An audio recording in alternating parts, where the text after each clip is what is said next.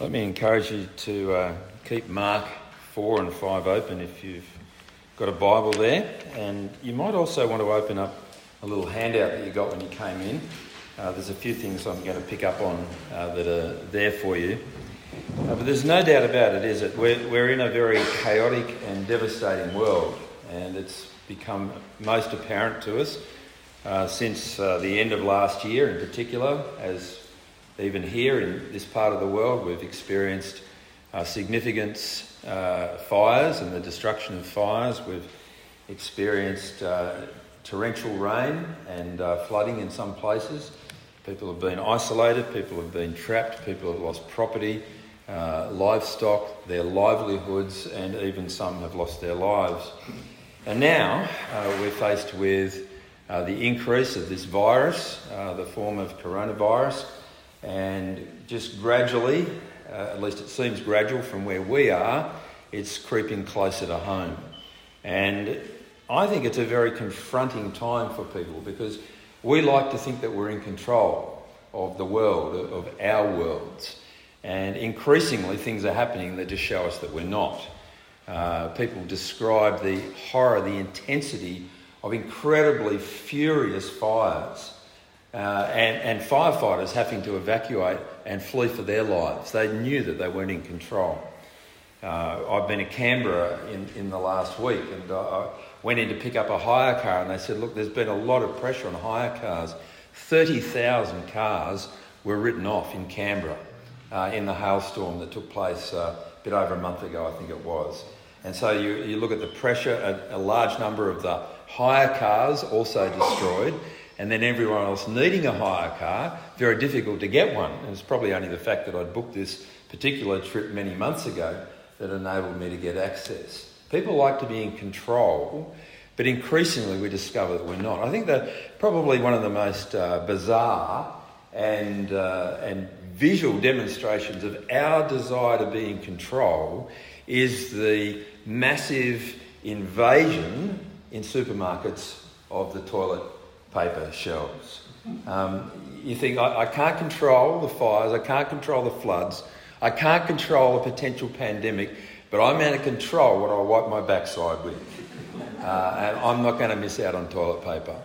It kind of makes sense in a way. Well, what I want us to think about this afternoon as we look at these accounts in Mark 4 and 5 is, first of all, what it means for Jesus to be in control of our world and what that looks like, but also to be thinking about why it is that we have a message of hope to share with the world that we're in and how relevant it is even now. And in order to put this into context, I've put a little diagram there which shows you a quick overview of world history. Now, it's a very quick overview there in one line. I was given a book as a thank you for being National Director of the FIC last week, and I thought it was a bit of a joke. It was this massive book, about that fat, 700 pages, called Dominion, The Making of the Western Mind. And I'm slowly kind of working my way through this book. Well, here's my summary of history. It's there on one line. Starts with creation. In the beginning, God. That's the very beginning of all things. God existed before. After God speaks, then we have matter, we have energy, we have activity, we have the creation of things. And that creation is very good for 2 chapters. It's good, it's good, it's good, it's good, it's very good. And the man and the woman are there in the Garden of Eden. It's paradise. There's a good relationship with each other, with the animal kingdom, with the garden, with God himself, until you get to chapter 3. And so if you want to pick important moments in world history, creation, and then the next important moment is the fall.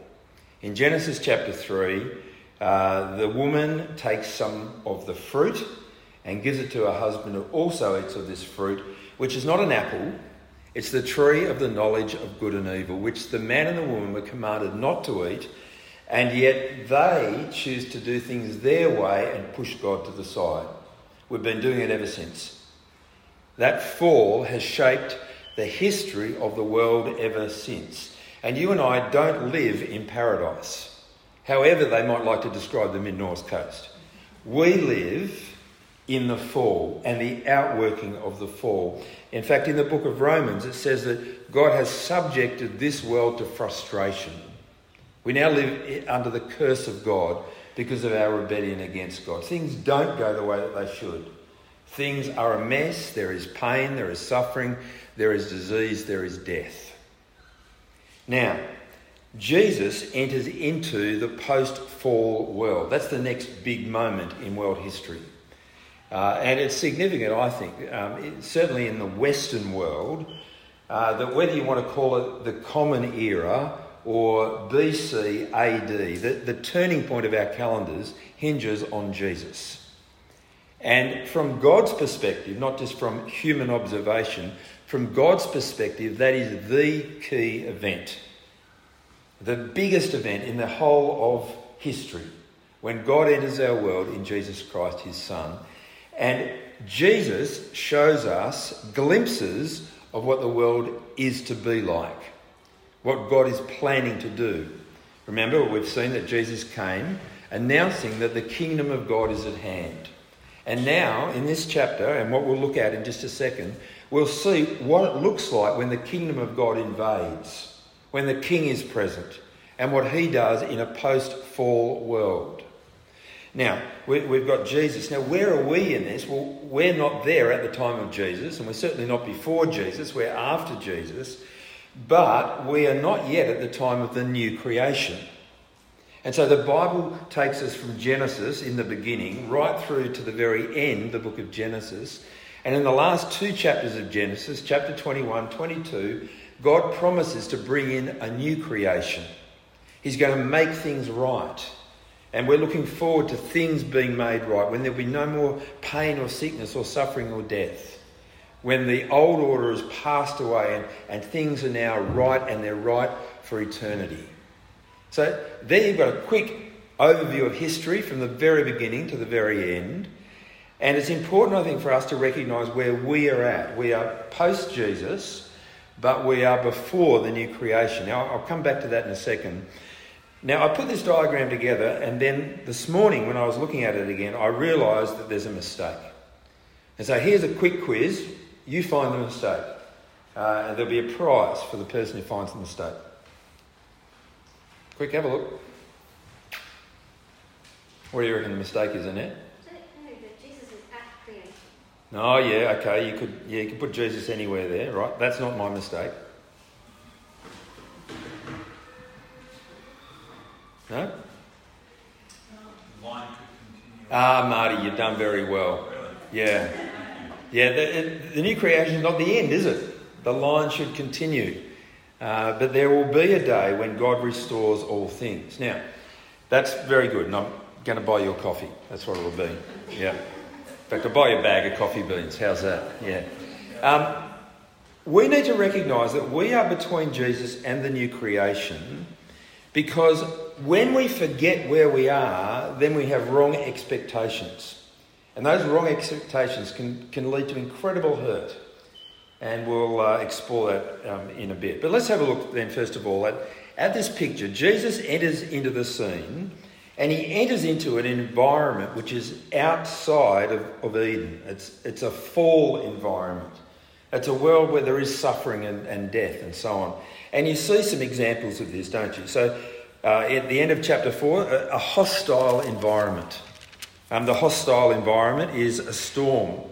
And it's a squall that blows up, and the sea is actually is violent, and there are waves breaking over the boat. Now, these are fishermen. They're used to the sea, and yet they are afraid. And they wake him up, "Don't you care if we drown?" We see Jesus entering to a hostile environment, and we'll see his response. And his response, we notice, is to calm that storm. We'll come back to that. But we also see Jesus engaging with what we might call hostile spiritual powers. So in the next account, the beginning of Mark chapter 5, there's a demon-possessed man. There's a man who is who has been inhabited by an impure or an unclean spirit. And this unclean spirit has a name, and that is Legion. because it's not one spirit, it's many spirits, because we are many. Now, this guy is very antisocial. He's living out in the cemetery, the place of the dead. They try and chain him up, but he's violent and he's strong. He's able to break the chains. And he slashes himself as well.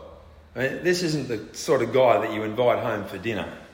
Right? He's a guy that just shows that things can go pretty violently bad, particularly when there are demonic forces at work in this person. Now, Jesus confronts this, and they're terrified that Jesus confronts this initially because they, of course, the evil spirits right through Mark's Gospel, they know the identity of Jesus. They know that he is the Son of God, even if people are slow to pick up on this. And they fear for themselves, and so that they beg with Jesus to not cast them out, but to send... To actually enable them to go from this man into a herd of pigs, which gives us a bit of a clue as to where it is. It's clearly not in Judea. There wouldn't have been herding pigs there. The Gerasenes is a Greek area. It's an area, not a Jewish area. And we see the account there of what happens when the evil spirits go into the pigs and the pigs rush down into the water and they're drowned. And there's incredible message goes out. This would have created a massive stir. And it's interesting that what they're really afraid of after all this isn't Legion, it isn't the demons, it isn't the pigs, it's Jesus. And they beg Jesus to leave the area. Maybe they were a little bit worried about destroying entire herds of pigs, which was their livelihood. I don't know. But incredible power of Jesus at work here in the face of the demonic. Then, of course, we've got two accounts of healing. And they're tied together, aren't they? So you get, first of all, the story about the synagogue leader called Jairus, who has a little girl who is dying, and he asks Jesus to come that she might live. And you could understand at this point there's a sense of urgency about this. I mean, she's dying, and the narrative then takes us on a journey. Jesus is heading that direction, and he's somewhat waylaid. There's a woman who touches his garment, and this woman has had a discharge for 12 years. Now, I don't know exactly what was going on for her, but it would have been uncomfortable, unpleasant, and antisocial. This would have probably isolated the woman from all those around about her. In fact, there's an uncleanness theme through this particular part of Mark's Gospel as well. Unclean spirits, an unclean woman. And of course, to be sick was to be unclean, and to be dead and to touch the dead was to be unclean. And Jesus comes into contact. Literally, the woman reaches out and touches his garment, and Jesus says, "Who is it that touched me?" Because power goes from him. And I imagine that Jesus actually knows who it is, but he draws attention to what has happened and points out this woman's faith. Then, with this delay, at least in the narrative and the way it's told, news comes to Jesus literally saying, "Look, you've been messing about too long." Didn't actually say that, but the news is now that the little girl has died. You should have got there quicker. I mean, she was sick, but now she's dead. And Jesus' reply is extraordinary. Overhearing what they said in verse 36, Jesus told him, "Don't be afraid, just believe." And then he goes with Peter and James and John, the brother of James, and they come to the synagogue leader's home, and there are a whole bunch of people there wailing and carrying on. Maybe you've seen footage of mourners in the Middle East or in other parts of this world where mourning, it's almost like there's an official or a socially accepted way to do it. And our understanding of the ancient world is you actually had people who were almost like professional mourners. They'd wail and they'd carry on and do all sorts of intense things. And Jesus pushes them out of the way. He just wants to be alone with the man, with the daughter, and says to them, "Why all this commotion? This child is not dead, but asleep." And they laughed at him. Now, at this point, just think about it. I mean, here's a man whose little girl, who we discover is 12 years old. Again, there's a bit of a theme here. The woman with 12 years of bleeding, and now this little girl is 12 years old. Jesus confronts them both. And this little girl has been sick to the point of dying, and now a message comes to say that she's dead, and Jesus says, she's not dead. She's just asleep. Now, can you imagine doing that, saying that, or hearing that said? You'd want to be able to pull it off, wouldn't you? You'd want to be able to pull it off, or else you are saying one of the cruelest things you could possibly say. To give false hope, deliberately false hope, is no hope at all. It's nasty, it's cruel. No, Jesus says that because he can do something about it. And so he puts them out, and he takes the child's father and mother and the disciples, and he goes in, and tenderly he takes her by the hand and says, "Talitha kum," which means, "Little girl, I say to you, get up." And immediately the girl stood up and began to walk around. She was 12 years old. And at this they were completely astonished.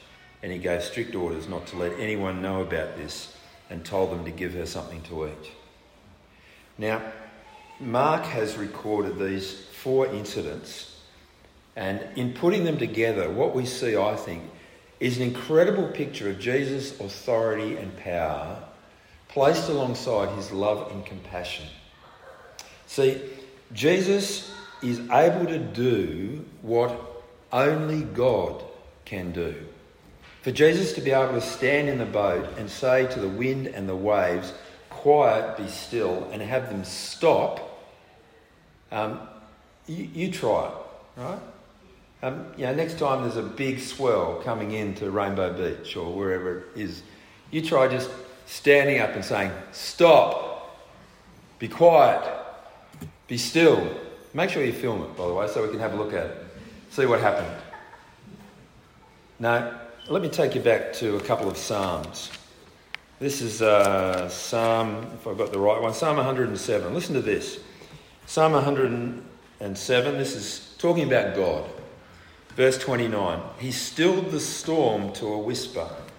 The waves of the sea were hushed. They were glad when it grew calm, and he guided them to their desired haven." Or to go back to the psalm before, Psalm 106 and verse 9. It's talking about the Exodus, where God's people were saved from Egypt and they go through the Red Sea. It says, "He rebuked the Red Sea and it dried up. He led them through the depths as though through a desert. He saved them from the hand of the foe." So when Jesus stands up and speaks to the wind and the waves, and the storm immediately dies down, listening to Jesus, it's not just a miracle worker on the scene. No, you've got God walking amongst us. So too, when you look at what happens with the demon-possessed man, and the authority of Jesus being clear, even the demons are afraid of what Jesus might do. Jesus, again and again through the Gospels, comes into conflict with the demonic. And so with the sickness of the little girl and the woman who's been bleeding, and Jesus is able, just with a word, just with a touch from her to him, able to bring about healing and to restore to life. I mean, there's no doubt about it that we're presented with a picture of Jesus that is absolutely extraordinary, powerful, commanding, authoritative, godlike picture of Jesus. And yet, it's with incredible kindness, love, compassion, tenderness. The beautiful picture in verse 41, "He took her by the hand and said to her, Talitha kum," which means, "Little girl, I say to you, get up." And the woman, the kindness to her, of restoring her to good health. And the compassion on the man whose life was no longer his own. It was destroyed by the demons invading him. You see, with Jesus, we have him acting in such a way that we're experiencing a taste of the new creation now. But for all of that, it is not yet the new creation. It's a taste. It's a foretaste. It's an anticipation of what is to happen. And friends, I think we need to have our expectations clear. One of the sadnesses that I've seen in Christian circles, and I think one of the dangers and hurts that too many Christians have experienced, is to be told by God that if they have enough faith, then they will be healed. Or things will be right, that their circumstances will go wonderfully, perfectly, happily. But the problem is not with the promise. The problem is with the timing. See, we live in the now but not yet. We live after Jesus has come and before Jesus returns. We may well have the joy of glimpses of the authority of God changing circumstances here and now. And we do. We absolutely do. Did we not pray for rain? And the fires were all out. Isn't that the mercy of God? Isn't God answering prayer? Absolutely He is. We get examples here and now. We get a taste here and now. And it's easy, I think, to take for granted some of the blessings of God that we receive here and now. Warwick asked me when I came in, I'd actually forgotten about it, but it was on your mind. He said, how did your scans go? I'd forgotten that a couple of weeks ago I had CT scans to find out what was going on inside my body, see if the cancer was active, whether it had grown, whether it had spread. And I can report the great news that there has been no progression of the cancer. In fact, it might be that I am again no evidence of disease. And I thank God for that. And that is a glimpse of His kingdom invading now. But there will be a day when, even if the cancer doesn't come back, God takes me to be with Him. And it will involve sickness and it will involve death. It might be a very dramatic sickness, like being hit by a truck, but that's still pretty sick. No, God does promise full healing. God does promise full prosperity. And God does promise that it will be after Christ returns and we return to Him. Not yet. So we thank Him for the good that we experience. We take pleasure in the joy of being healthy, of being able to enjoy relationships, of good things happening in our life. The evidence of Jesus being at work in people's lives is a marvellous thing. And in the light of that, we want to be like Jesus to the people around us, to show compassion in the meantime. See, we don't take a view that says, well, look, you're not going to be fully healed until you die and go to be with Jesus, so we will do nothing for you now. I could give you a Panadol, but I won't, because it's only temporary. And, you know, you might get rid of the headache now, but it's not really healing until you get to heaven. No, we show compassion, don't we? And so doctors and psychologists and social workers and helping professions, as they tend to be called, they're good things. They're blessings of God to us. And we do want to show love to each other. And we do want to show love to our community. And we do want to do practical things and share kind words and just be as Christ to others. We want to do that, and that's worthwhile. While we wait for everything to be put right. The big question, as we see often in Mark's Gospel, in this passage, I think, is the question, who has the authority to do these things? Who is it that can command the wind and the waves and they will obey him? Who is it who has the authority to drive out demons? Who is it who can heal with a touch, with a kind word, even raising the dead?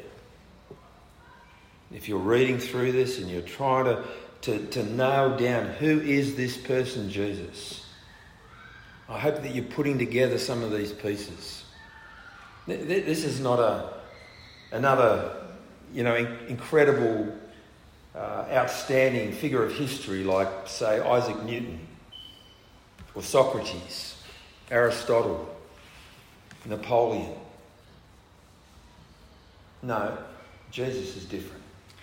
What he does, what he says, who he claims to be, the impact, he's different.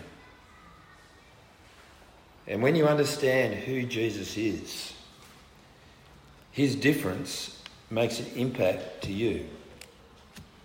Because if he is God among us, and if he's come to show his power to save, then he's calling us to put our trust in him, our faith in him.